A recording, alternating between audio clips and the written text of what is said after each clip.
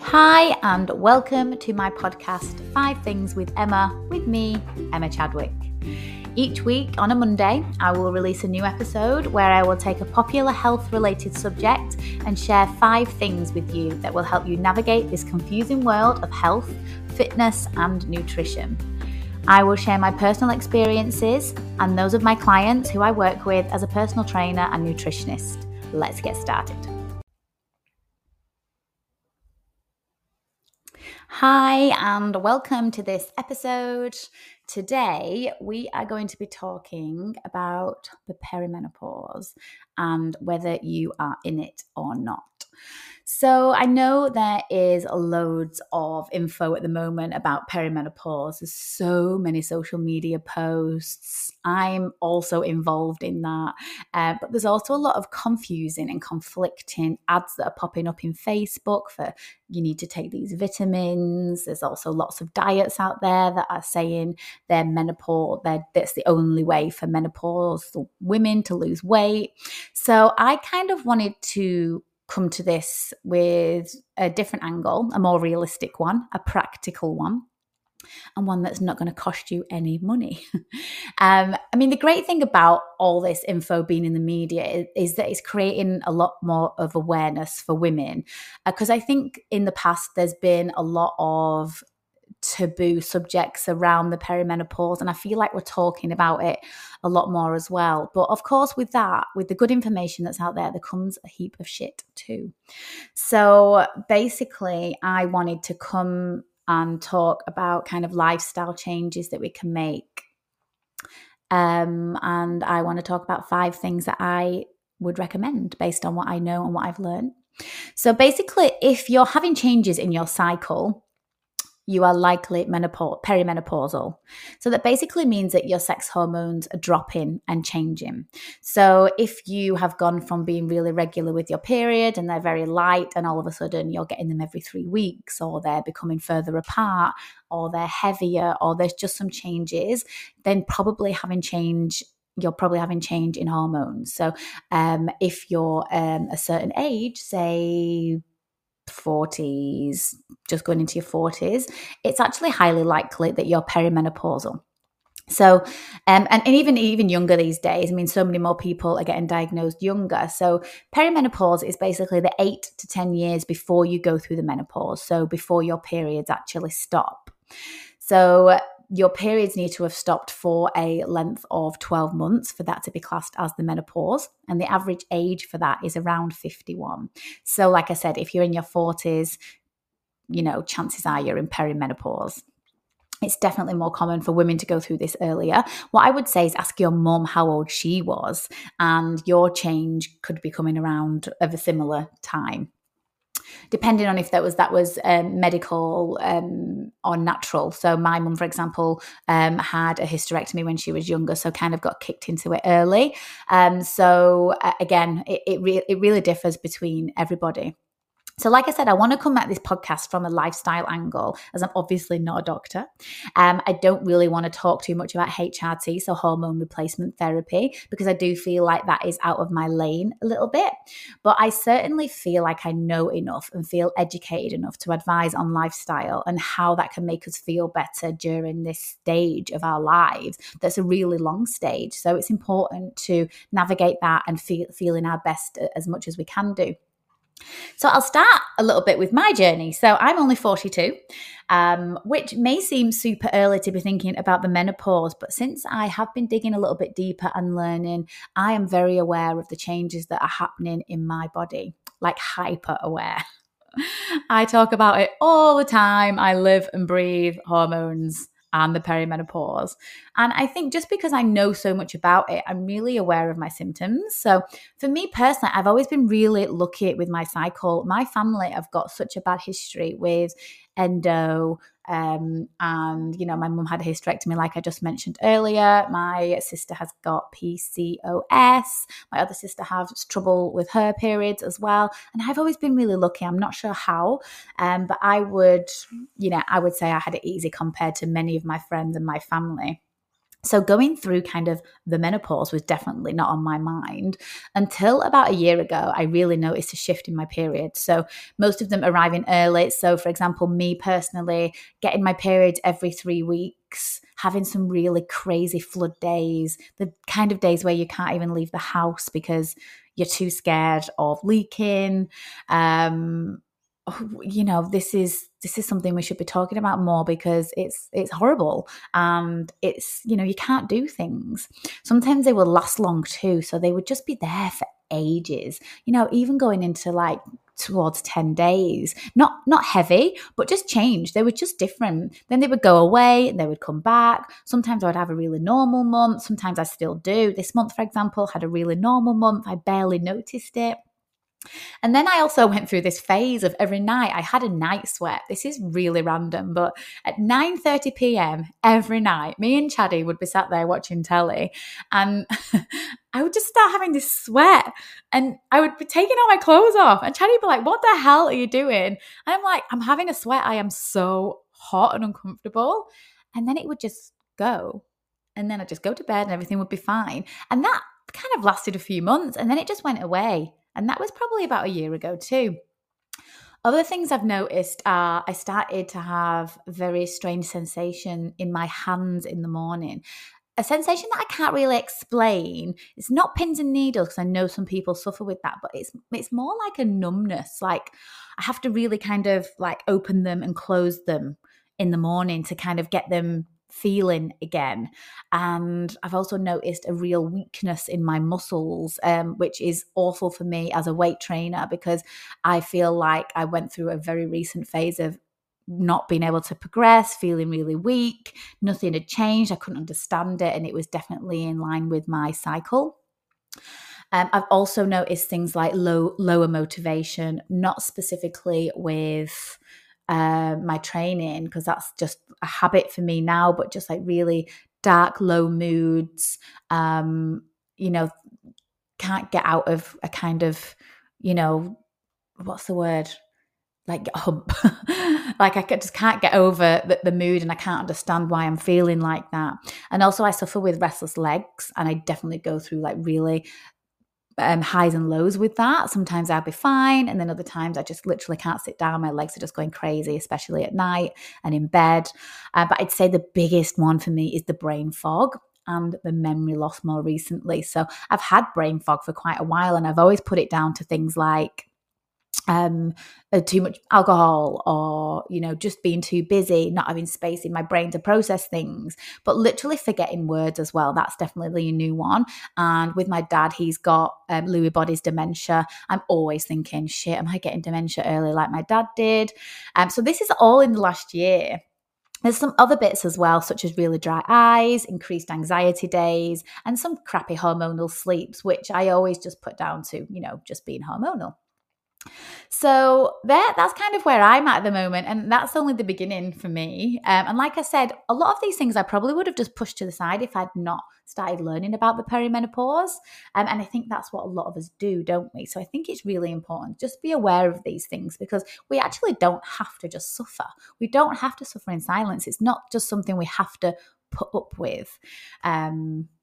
So anyway, let's jump in. So like I said, I know I have it easy compared to others, but I just want to bust a couple of really important myths that I think are important to know about. And I think a lot of people associate, and the first one is a lot of people associate menopause with just night sweats. The amount of clients I have had who've said to me, oh, I sailed through menopause because I didn't get any sweats. And I'm like, that is not even the start of menopause. Like if you don't get nice sweats, that's amazing, because up to 80% of women do actually get them, and they can be awful. And I'm really lucky I had that one sweat a day. I can't imagine getting them, constantly. But there are actually 34 recognized symptoms of the menopause. Some are not well known at all, but they include things like itchy skin all the time, hair loss, which you might notice as you get older, a change even just in the body odor, the smell that you are when you sweat, the change in your body odor, a burning mouth, tinnitus, depending on where you're from, which is a horrible one, joint pain, higher blood pressure. So if you're in your 40s and your 50s and you're seeing your blood pressure go higher, I'm not saying it is definitely the menopause, but it certainly could be a factor. So it's really important to just make yourself aware of those symptoms to see kind of which boxes you're ticking, because night sweats is not the only sign to say you're going through these changes. The second myth is menopause is not diagnosed with a blood test. Again, lots of people are going to the doctor, and doctors who probably are not that aware, not very informed, not very educated around the menopause, because if they're not going out to physically train and learn about menopause, they're not learning a lot when they're actually training as a doctor about menopause. Apparently it's like 1 or 2 days they get on it, which is absolutely crazy. So you need to really go and see a specialist doctor, someone who's trained in the menopause, and that's probably not your local GP unless you're really lucky. So a lot of people are going along to the doctors and they're saying, hey, I think I'm menopausal. The doctor's giving them a blood test and saying, no, your hormones are fine, off you pop. Or they're going, okay, let me give you these antidepressants, that'll sort you out. And they're just dismissing the whole clinical symptoms that they got. So basically, you're actually diagnosed as perimenopausal or menopausal by your clinical symptoms, which are then 34 recognized symptoms of the menopause that I just spoke about. So if you are going to the doctor and he's just dismissing you and you know there's something wrong with you, you know your body, you know something's changed, you need to get a new doctor and you need to just have a look and find out where you can find them doctors. And there are a couple of websites that I'll actually put in my notes that link to menopause-friendly doctors in Australia and the UK. So that's really, really important, because you shouldn't be left feeling frustrated or feeling like you're going crazy when you leave that doctor's surgery. That's not cool. So let's jump in to my 5 things about lifestyle that can really help you during this time. And I'm going to start with the most important one. Well, I think all of these are important, but this is my favorite one, which won't surprise anybody if you listen to I think it was my last podcast, so I won't go on about it too much, is weight training. So if you haven't, please go and listen to my last podcast on why we should all be lifting weights. So I won't go on about it too much here, but in a nutshell, after 30, we are losing 3 to 5% of muscle every year. So if you're not resistance training, this is eventually going to lead to osteopenia or osteoporosis. So basically your muscles kind of degenerate every single year. So if you're not helping them get stronger with weight training and lots of other different things, but we're talking about weight training here, then your bones and your muscles are going to get weaker and your bones are much more likely to break.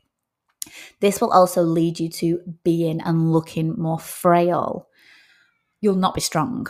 Your metabolism will be slower. Muscle is great for metabolic health. I mean, the list is endless. I could keep going on, but just to try and keep this podcast under half an hour, please go and listen to that podcast. It's going to change your life if you are not weight training already. So that would be my first one. Number 2 is walking and cardiovascular exercise. So this is going to lead me on to heart health here. So basically, I didn't want to give a whole segment to weight management. We all know we're supposed to be in a healthy weight for healthy longevity and healthy life, yeah? But I know that's easier said than done. So what I would like to talk about here is walking and cardio, because I think they are obviously awesome for your heart health and for weight management.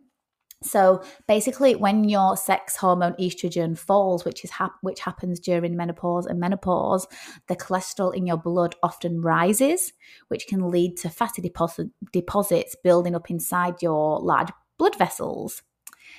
This narrowing of the artery can then lead to an increased risk of heart attacks and strokes. Okay, so when your estrogen is falling, your risk of heart disease goes higher. But before you get there, you could see an increase in your blood pressure and cholesterol. So it's often passed off by doctors again as hereditary or stress related, which it totally could be.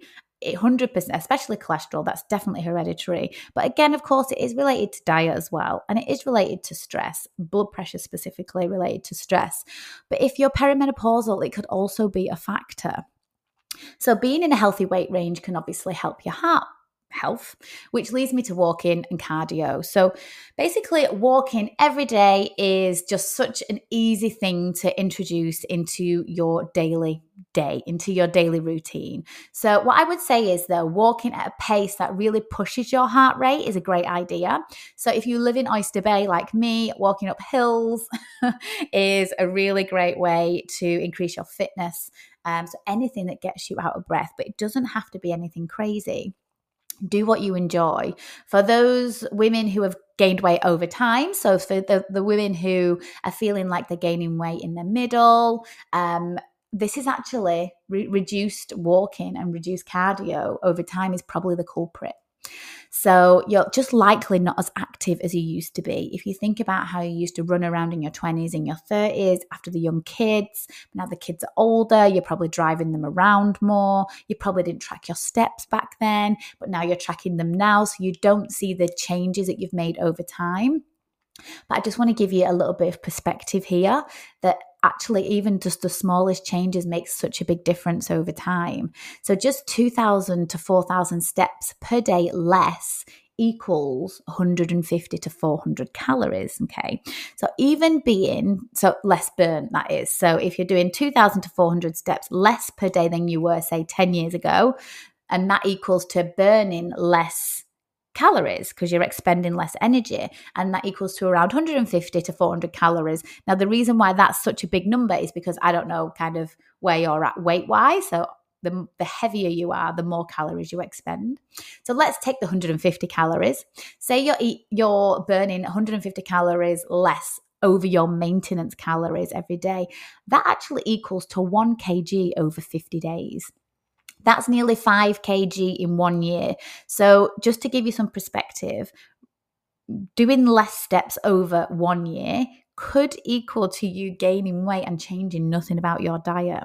So if you think about that over a kind of 10-year period, it's like, hello, that's where that weight gains come from. Definitely could be a factor. So having a step goal, which is why I always have step goals in my program, is a really good way to keep you accountable, keep you active, keep you consistent. Now, step goals are different for everybody. It really depends on where you're coming from and where you're at. But just as a guide, 8,000 steps a day is a great aim, just to be kind of generally active, getting yourself out your chair, off your bum, outside for a walk, gives you better heart health. 10,000 is a great for weight maintenance. But again, it's really different for everybody, and it really depends on where you're at and what your diet looks like. So walking and cardio, anything that gets you a bit out of breath and a bit puffed is really, really good for your heart health. So that's definitely a good one to include in your day. Number 3, which I know might not be popular for some, it's definitely not popular for me, and it's something that I've been working on for a really long time, is to reduce alcohol intake. I think we all know, though, it's not good for us. There are literally zero positives to drinking alcohol except for that little buzz that we get after we have like a first couple of sips where we think we're relaxing. Unfortunately, it's actually making all your symptoms worse. And it's making weight loss so much harder. It's making building muscle so much harder. It's affecting your cravings. It's affecting your appetite, your sleep, even though you think you're going to sleep, because it obviously has a sedative effect, so you fall asleep easy.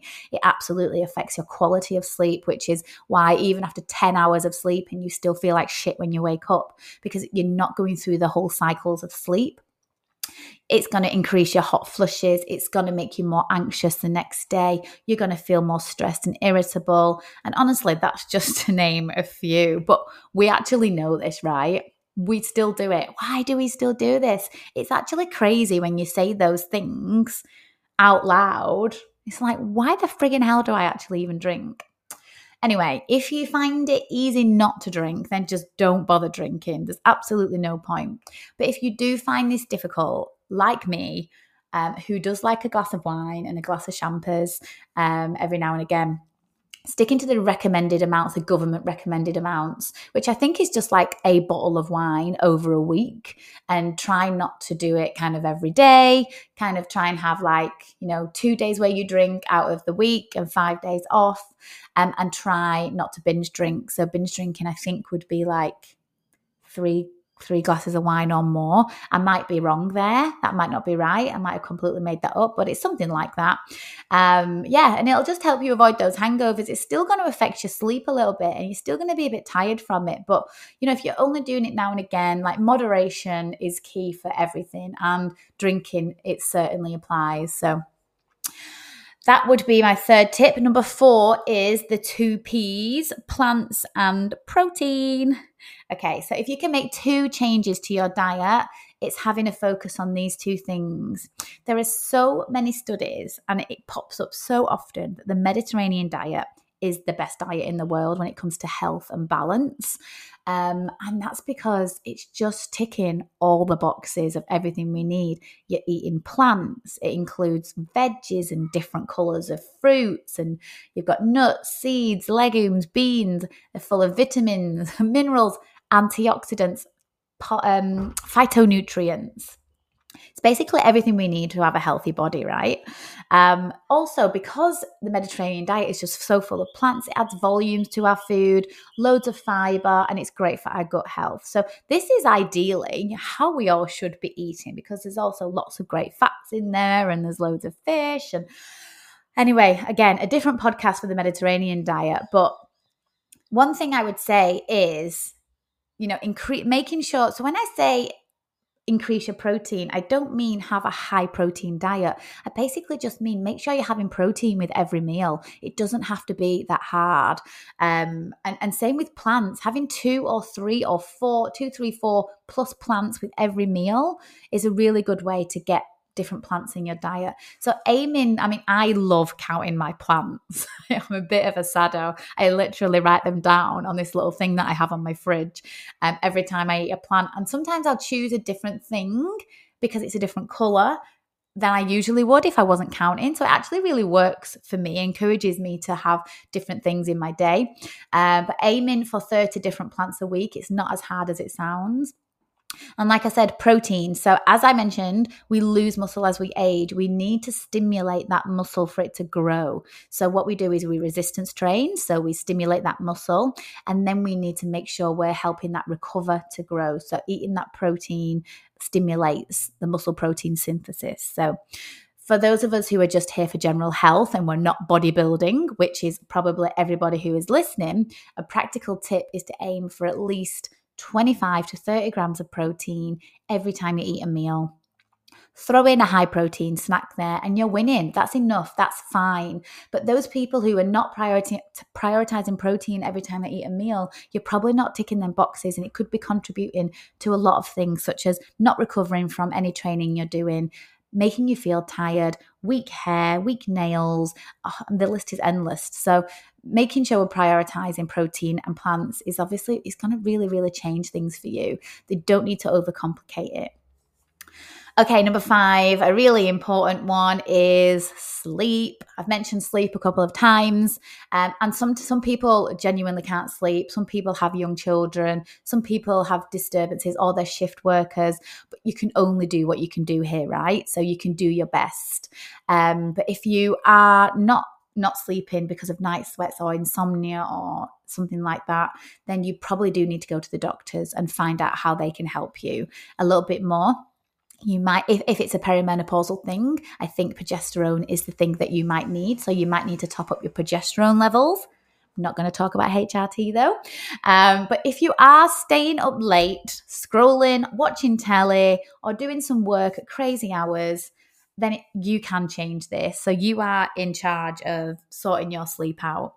And I think they call it sleep hygiene. We need to focus on getting 7 to 9 hours sleep every night. The research just supports this so much. Going to bed earlier can change your whole day. I literally get in bed at 9 o'clock every night.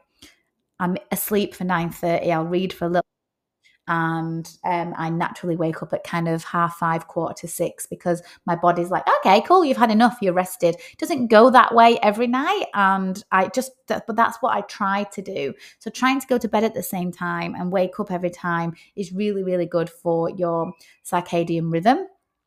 It's going to make such a difference to your whole day the next day, your mood, how hungry you are, how irritated you are by things. It really is going to make a difference. So that would be, I honestly feel like these 5 points are all as important as the other, but that's my number 5. And my biggest tip there is, if you are struggling to go to bed earlier, just start by going 15 minutes earlier, kind of every 3 nights, until you get to your desired time where you're hitting that kind of 7 to 9 hours sleep. So they are my 5 things. So I'm really trying to keep this under 30 minutes, which I think I'm being successful at. So these 5 things are not groundbreaking. They don't cost you anything. There's no fads. There's nothing crazy. They're just basic stuff. They're just basic things. I did mention before, if I had to have a 6th, it probably would be to be in a healthy weight range. But I feel like if you're doing these 5 things that I just spoke about and ticking them boxes, you'll definitely be on your way to being there.